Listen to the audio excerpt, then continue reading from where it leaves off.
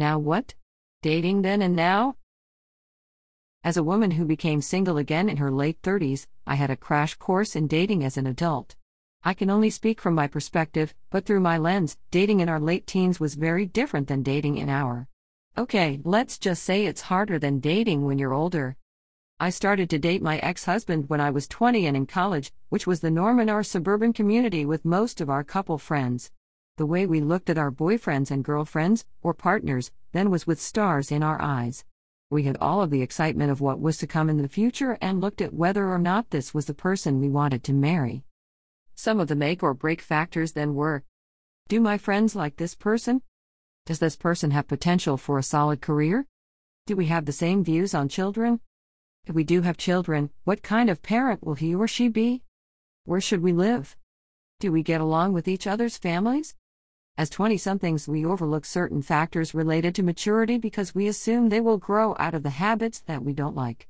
As my son has pointed out, the decision portion of the human brain is fully matured at 25 years of age.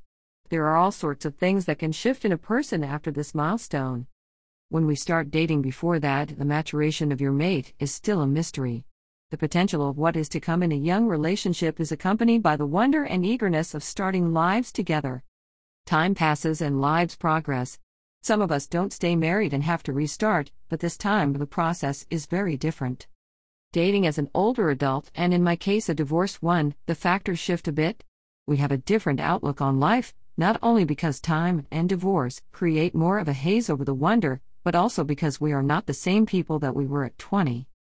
That's not to paint a bleak picture, because it can be positive to date with life knowledge under your belt. I can verify that you gain a certain strength and bravery post-divorce out of necessity. You learn to depend upon yourself and want to find someone who complements you as a companion but doesn't need to complete you. Being about a year into a solid relationship myself, I can say the fears now are more like: will my son like him and approve? Will his kids like me?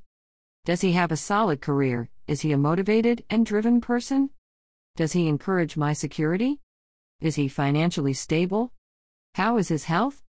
The focus is not so much wonder but more so gratitude that we found each other at this stage of life, not so young that we have no idea what life has in store, but not too old that we can't enjoy a good chunk of our lives together. The road leads us in that direction. At this stage, there is no reason to rush into anything. In my case, we enjoy each other and each other's families. Don't get me wrong, I was still nervous to meet his parents, siblings, and children, all of whom have been lovely to me, by the way. But the difference between me then and me now was that it wasn't make or break.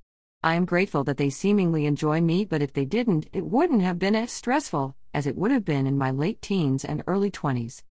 By the same token, my family adores him and sees how he treats me, but if they did not like him, it would not impact my feelings like it would have when I was younger.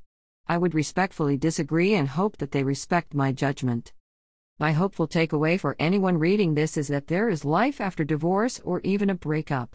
It shouldn't erase what you had or what you were, or even define who you are now. On the contrary, embrace the past and learn what you want and accept nothing less. Think of later in life dating as a buffet. There are lots of options, are there, and sometimes you make your plate and are so excited about it until you discover there was mold that you didn't see at first. So you start fresh with another plate? Sometimes it takes lots of trips to find exactly what you want, but ideally you find it.